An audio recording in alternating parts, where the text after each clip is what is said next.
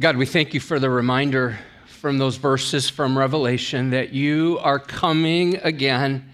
And Lord, we don't want to be a people who recoil in shame. No, we want to be confident. We want to be ready.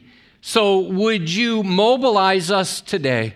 Would you enable us to be fired up to pursue you with all that we have, that we might lead lives of purity and holiness in anticipation of your soon return?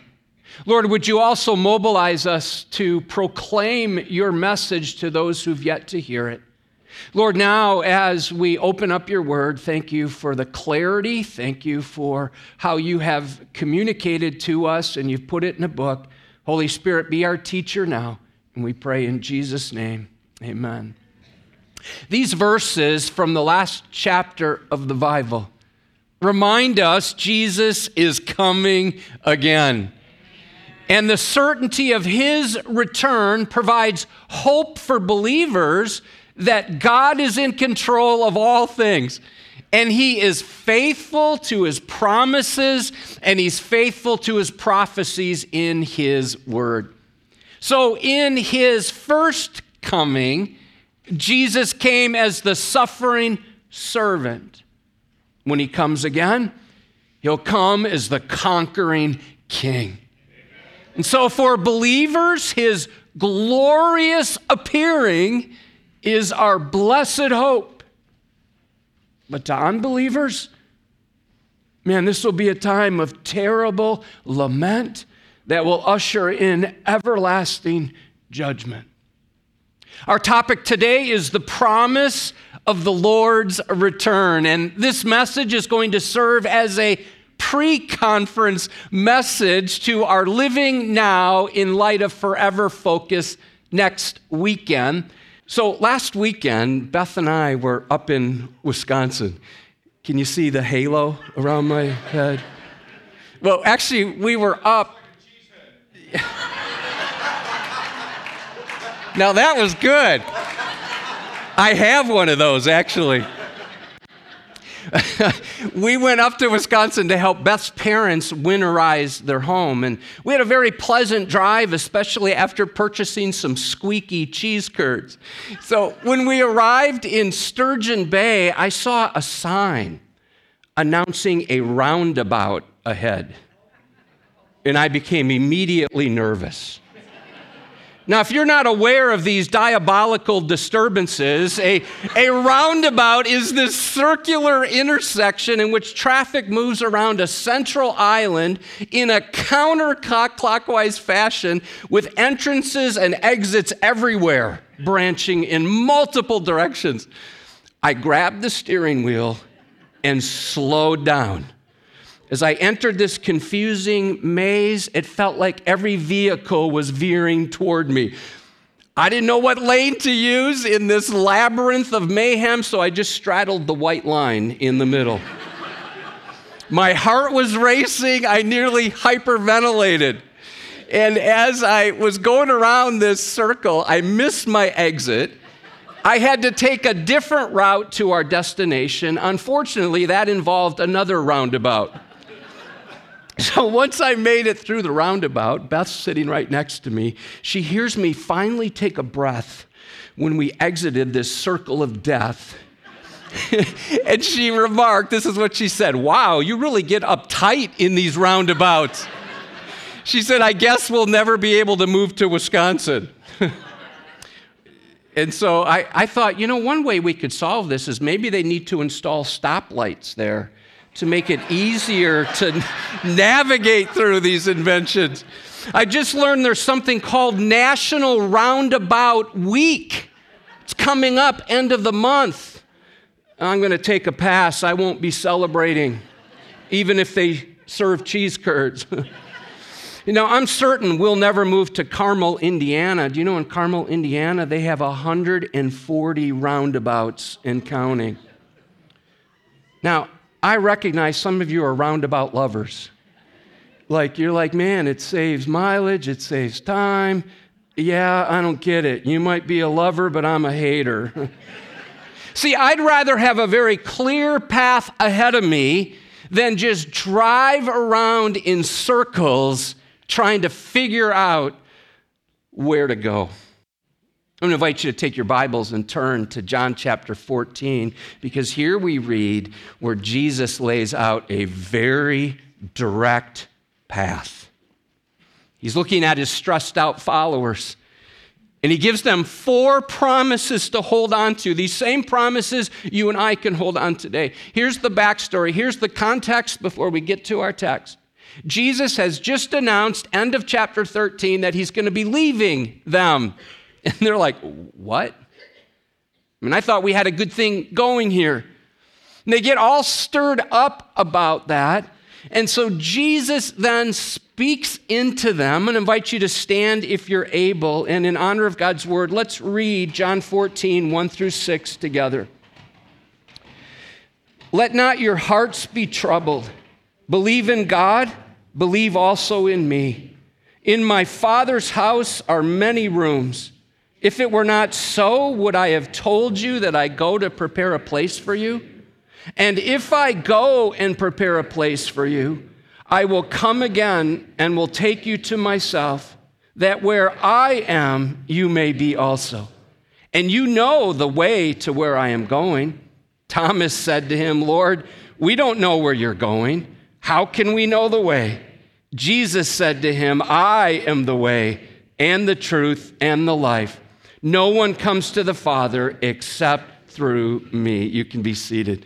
Wonderful to hear God's word read out loud. Here's the main point. Because Jesus is faithful to his promises, you and I must be ready for his return. Let's look at the first promise, a promise of rest.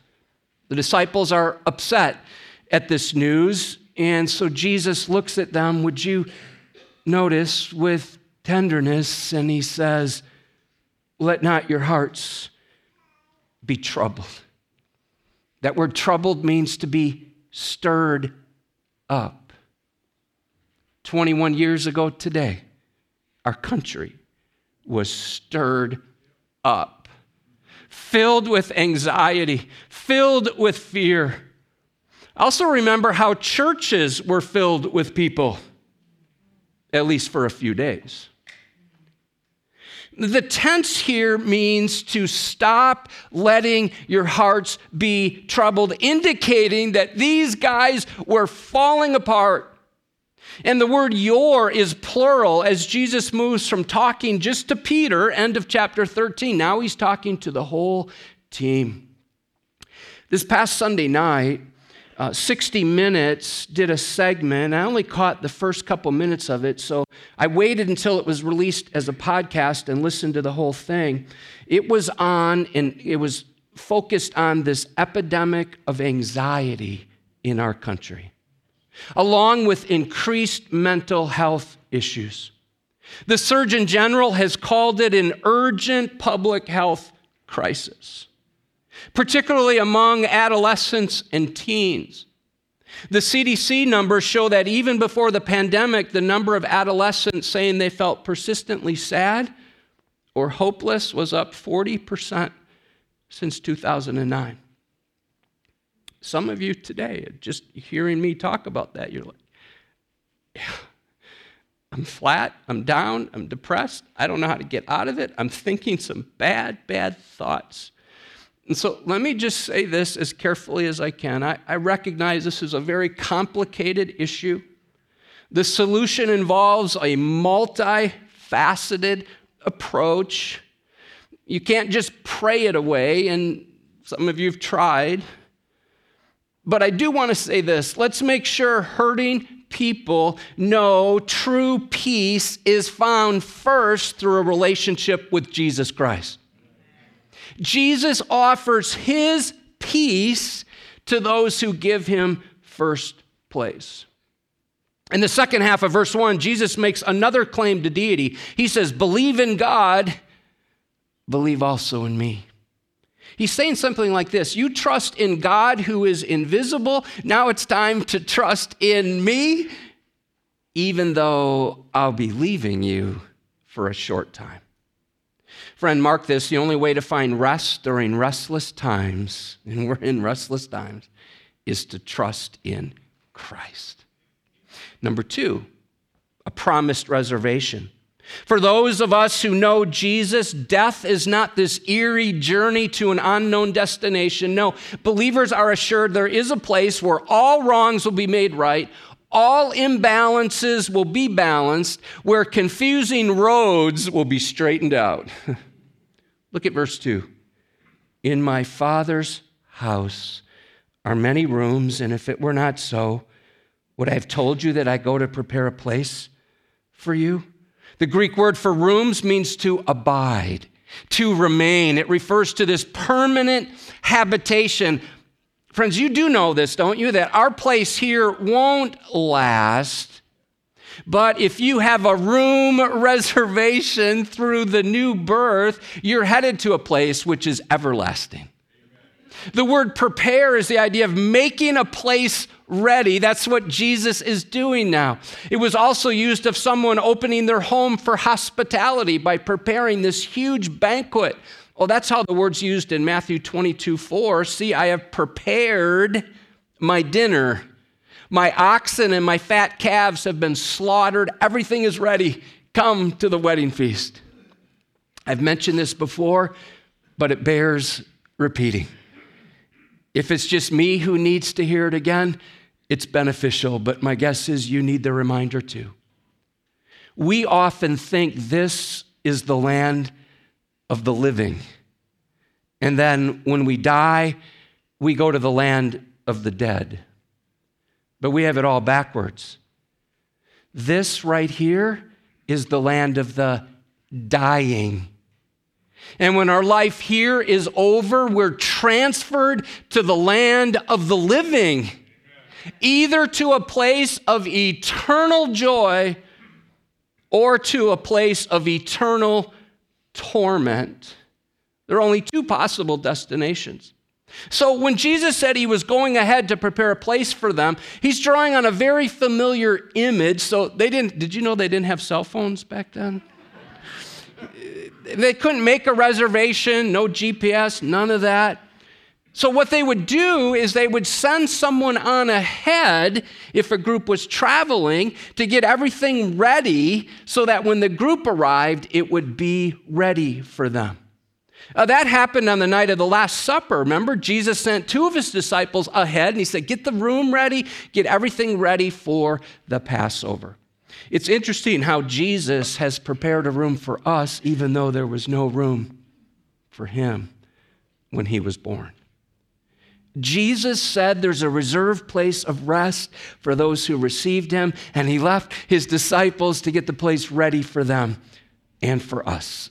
Notice next, and here's where we're going to focus, a promised return. Jesus calms his frantic followers. Verse 3, and if I go and prepare a place for you, I will come again, and I'll take you to myself, that where I am, you may be also. Oh, would you note, look at verse 2. He's repeating the same truth from verse 2 about how he's going to prepare a place for them. He's saying something like this: I'm not just going to show you the way to the place. I'm not going to just give you a map. No, I promise to come back and take you to that prepared place so that we can be together forever. And then you'll finally be home. This literally reads, I come again, or I will return back. His coming is meant to serve as a comfort to the disciples. The one who said, I go, is the same one who said, I will come back again. Oh, don't miss how personal and tender this is. And I will take you to, what's the next word? Myself. The focus shifts from a place to a person. And the idea here is that Jesus brings or takes us into his own possession. Jesus himself will come again to personally take us to himself. that where I am, you may be also. Oh, interesting, the word you, again, here is plural, meaning those of us who are born again will have a glorious reunion with those who've gone before us, and there in heaven we'll have a reunion with the Lord and with the Lord's people. Now, in understanding of first century Jewish wedding customs can help us appreciate this promise of the Lord's return. You see, ancient weddings were not uniformly celebrated the same way in every community. There's some differences, and so it's a little bit hard to nail it down. But recent scholarship combined with archaeology suggests some fascinating wedding customs from Galilee, which is where Jesus grew up and where he spent a lot of his time teaching. Now, it's good to be reminded the first miracle Jesus performed was at a what? Wedding. And where was it? In Cana. Where's Cana? Right, Galilee, up in the north. So, in addition, Jesus relied on the ancient wedding customs in much of his teaching. Let me just suggest two: the parable of the wedding feast, Matthew 22, parable of the 10 virgins with their lamps, Matthew 25. So it makes sense the promise of his return would have some parallels, especially in the minds of the disciples as they're hearing Jesus teach on that, with ancient Galilean wedding practices. Let me suggest a few. First of all, the betrothal. So normally the prospective bridegroom would take the initiative and he'd negotiate the dowry price to pay the bride's family. From that point, she was known as one who was bought with a price, distinguishing her as an engaged woman. According to 1 Corinthians 7:23, we too have been bought with a price. We've been purchased by the blood of Jesus. Once the groom paid the purchase price, the marriage covenant was publicly acknowledged at the main gate of the village, though the couple did not live together and they maintained their purity. Next, a cup of wine was shared. As a symbol of their covenant and of the promise, the groom was now willing to die for his bride. The groom would pour wine in a cup. He'd take a sip and offer it to her.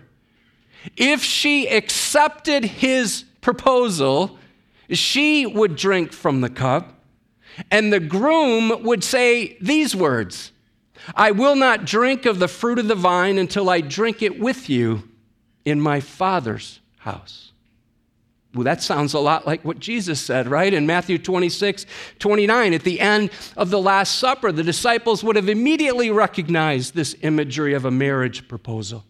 Next, the groom would return to his father's house, and he'd return and be there about 12 months. During that time, the bride and groom were separated. He worked at constructing an attached addition to his father's house where he would live with his new bride. Now that ties into what we just read in verses 2 and 3 about Jesus leaving to prepare a room for us. What would the bride do? Well, the bride would spend this time preparing her white dress and keeping herself ready with oil in her lamp. Next, the groom's father would decide when the wedding would take place. Only the father knew when the wedding would take place. And here's why I think he didn't know, because the wedding receptions lasted 7 days. So he's probably like, I got to get some more shekels here. I got to prepare for this. He's also watching his son construct the addition, putting a room onto the house. When the father says everything's ready, he makes an announcement. This announcement by the father to the son was often made in the middle of the night. Matthew 24:36. So then the groom would travel to his bride's house. And as the son went to retrieve his bride, shofars, trumpets would be blown by the father, lamps would be lit, and when the bride expected the groom's arrival, but listen, she never knew when he was coming. She had to always be ready Matthew 25:6. Friends, likewise, you and I must not fall asleep spiritually. We must stay pure and prepared because Jesus could appear at any moment. Next, the groom's arrival was announced with a shout. Oh, that makes me think of 1 Thessalonians 4:16. For the Lord himself will descend from heaven with a cry of command, with the voice of an archangel, and with the sound of the trumpet of God. So there were bridesmaids as well. Bridesmaids were to be alert and prepared.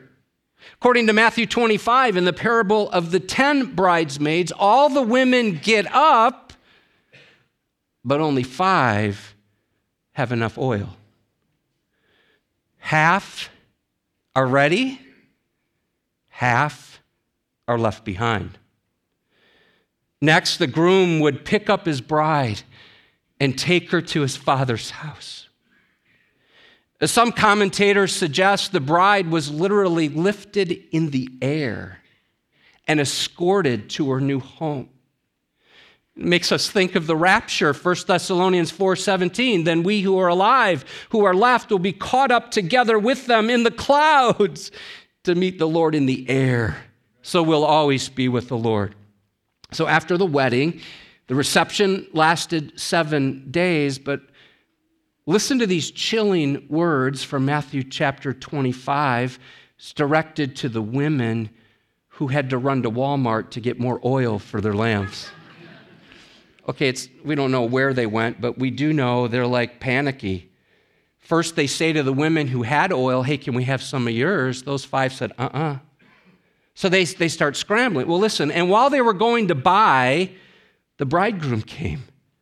And those who were ready went in with him to the marriage feast, and the door was shut. Afterward, the other virgins came also saying, Lord, Lord, open to us. But he answered, truly, I say to you, these are chilling words, I do not know you. Watch therefore, for you know neither the day nor the hour. Friend, once the door was shut, no one else was allowed in. So let's receive the promise of his rest. Let's focus on having the right reservation. Let's remember his promise to return. And finally, let's make sure today that you're in a right relationship with him. Verses 4 through 6, a promised relationship. Look at verse 4. Jesus says to them, and you know the way to where I am going. And I picture the disciples like, what? We don't know the way to where you're going, Jesus. And so Thomas speaks up for the rest of the timid team. And Thomas gets a bad rap, doesn't he?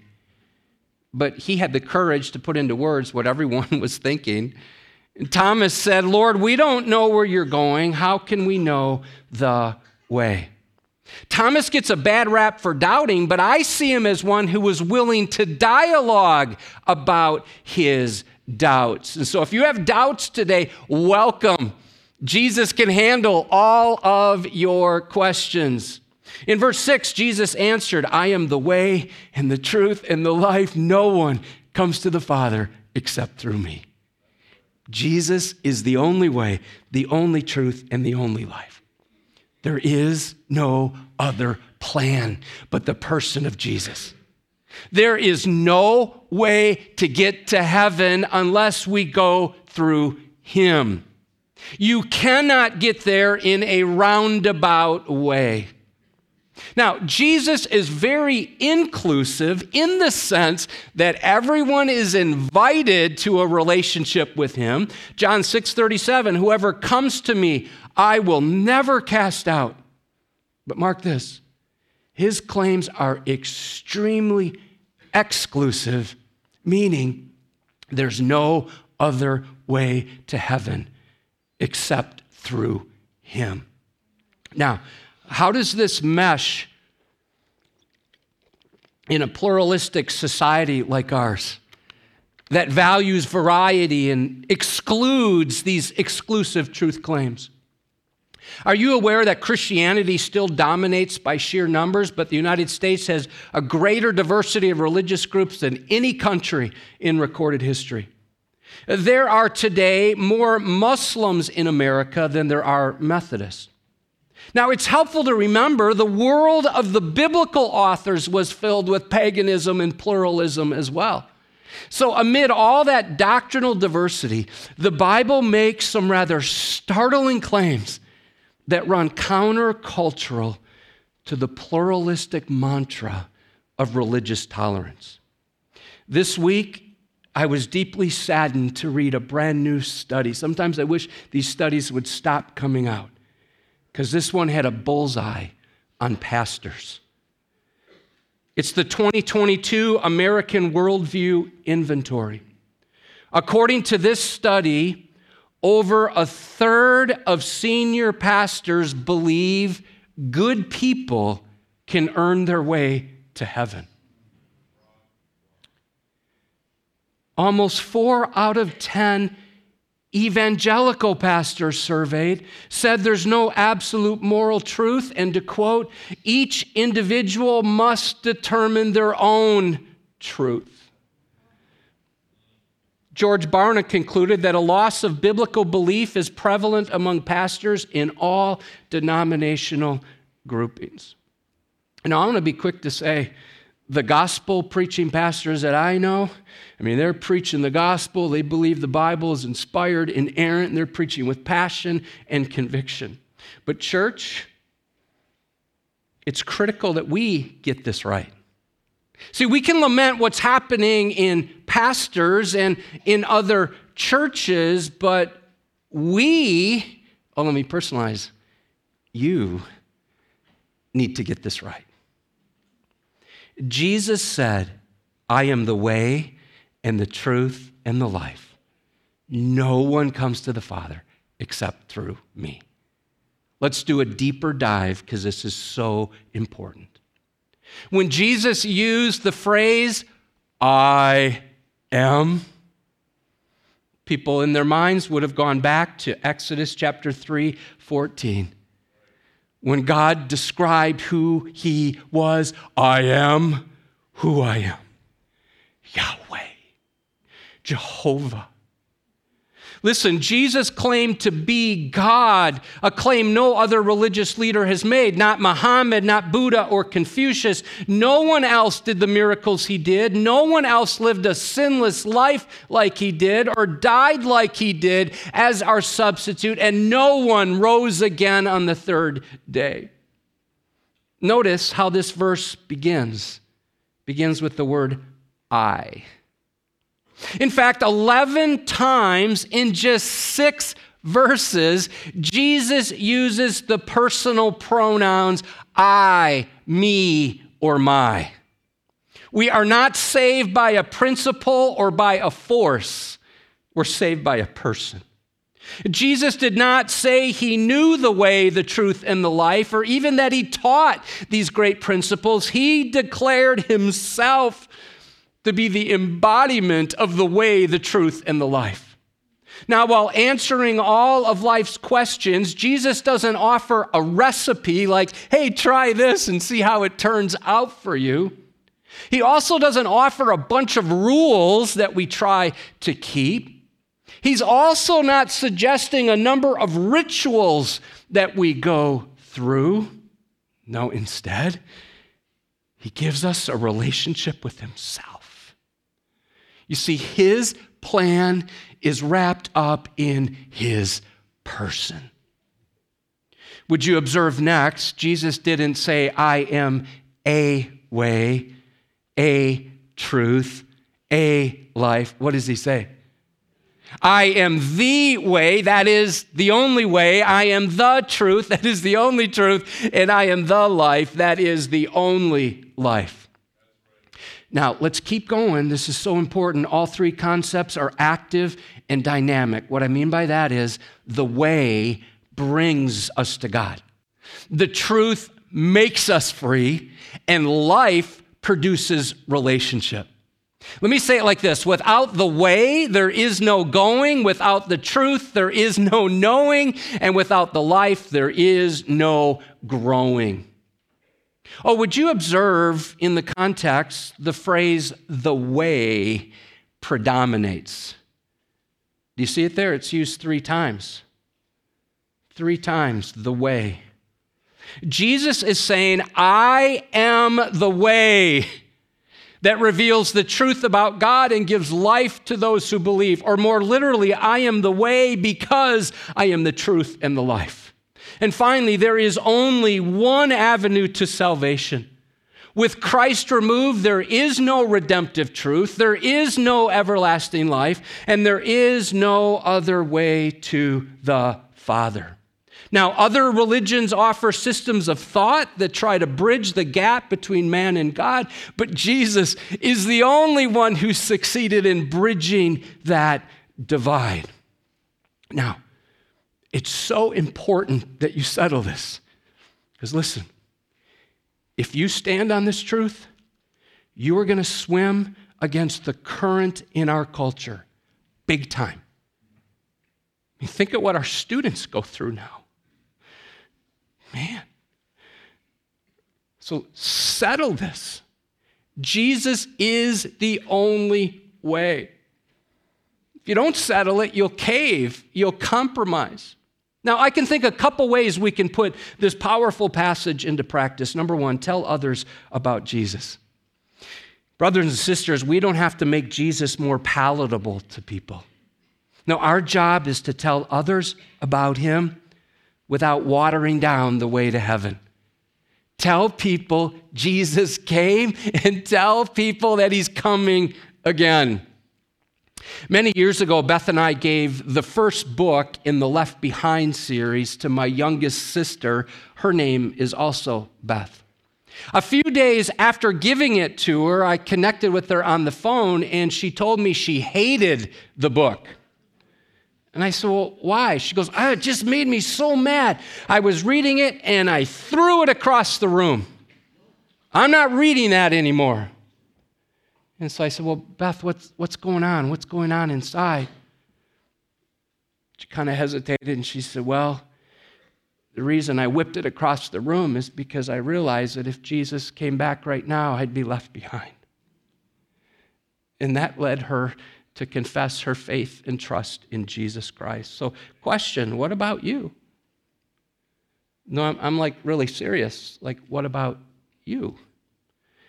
If Jesus would come back right now before our service is over, would you be left behind?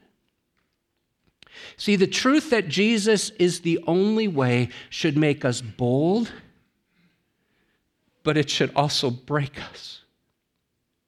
So we need to hold this tough truth, but it should tenderize us.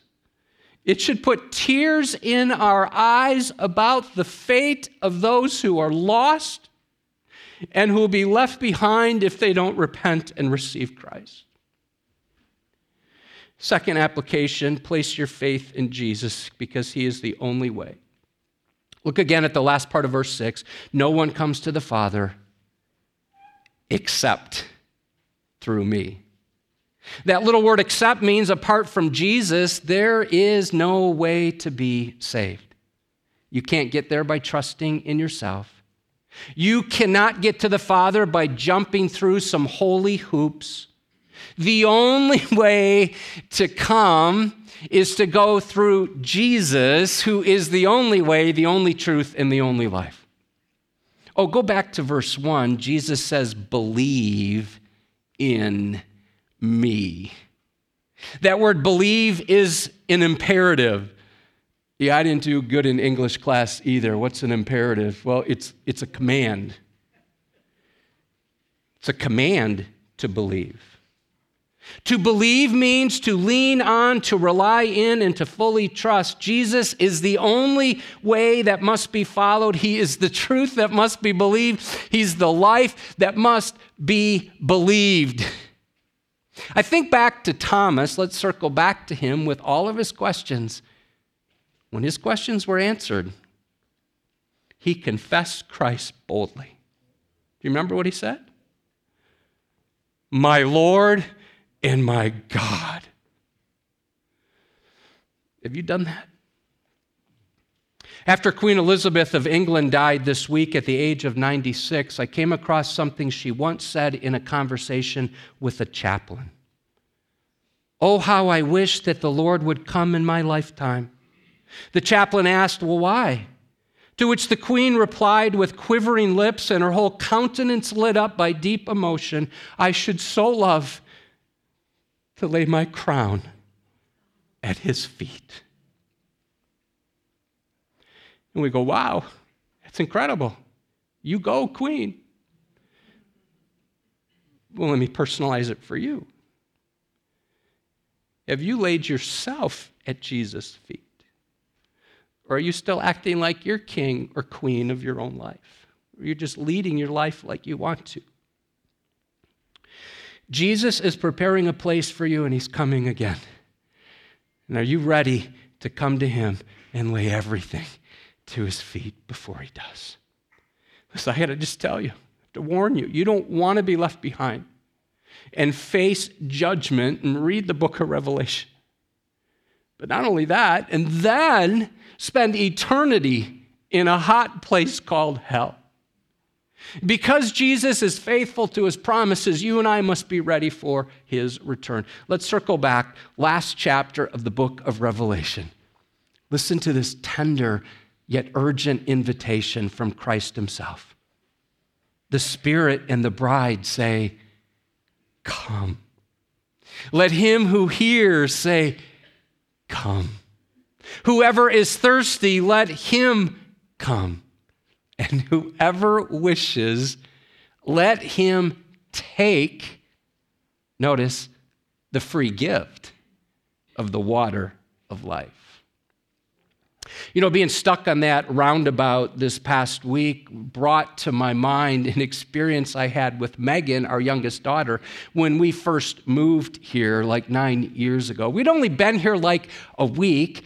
Beth was with her family for a family celebration in the Chicago area. So it was just Megan and I home on a Saturday, and we were both kind of down. We were both kind of bored. Megan had moved here, left all of her friends, didn't know many people. I'm like, man, I'm in this new church. Are they going to like us? Am I going to like them? It was just kind of an unsettled time. So it was just Megan and I by ourselves. And I knew I had to get her out of the house. So I said, Megan, let's go for a drive. She said, I don't want to go for a drive. I said, well, let's go. She goes, where are we going? I said, I don't know. I'm too new here. So we just jumped in the car and started driving. We drove east on the Avenue of the Cities. And as we're driving, Megan's just not really having it. She's just not in the best mood. And so while we're driving, I see a pawn shop up ahead, and I pull into the parking lot, and Megan's like, Dad, what are we doing? I said, well, Megan, I think you're getting older. We just need to kind of figure out how these pawn shops work. And she's like, I don't want to go in there. I said, Megan, let's go. She's like, Dad, these are shady. So we went inside this pawn shop. I looked around and I said, Megan, let's get out of here. It's shady. We kept driving east and I found this museum right next to the river. We pull in and Megan's like, Dad, I don't want to go in a museum. Those are boring. I'm like, come on, Megan, there's got to be something in here that we can enjoy. So we go in to the museum. We get in there. We look around. I said, Megan, let's get out of here. This is boring. We keep driving, and some of you can picture where we end up. We end up at this apple orchard. And now we're eating popcorn, and we got some candied apples. And, well, that was fun. And then we decided to head back, and we had one final destination, which was a blast. We both got autumn chippers at Whitey's. But here's the deal. Since we didn't have a plan, we weren't sure of our destination. It's so easy in life to just start driving with no idea where we're headed. And without a plan, we end up in some shady places, right? Other times we're like, man, this is boring. And we try to find something fun so we're not bored. And once in a while, we find something fun, and every now and then, something exhilarating. And so our experiences are either exciting or excruciating, but listen, we're not really going anywhere. So if you're going to take a trip, you better have a plan, you better be ready, and you need to have a sense of where you're going. Otherwise, you're just stuck on a roundabout. God, I want to pray for that individual now engaged online or right here in this room who honestly would need to admit that they are not ready to meet you. Lord, I pray that they would meet you right now through the new birth as you invite that individual to come and to take the free gift. Lord, may they repent of their sin, turn from how they've been living, and cry out to you and say, Jesus, save me from my sins. Thank you that you died on the cross in my place as my substitute. I ask you now to save me from my sins. Thank you, Jesus, that you were raised from the dead on the third day. I need your resurrection power in my life. And Lord, help me now to live for you and you alone, because you alone are the way, the truth, and the life. And I pray this in Jesus' name. Amen.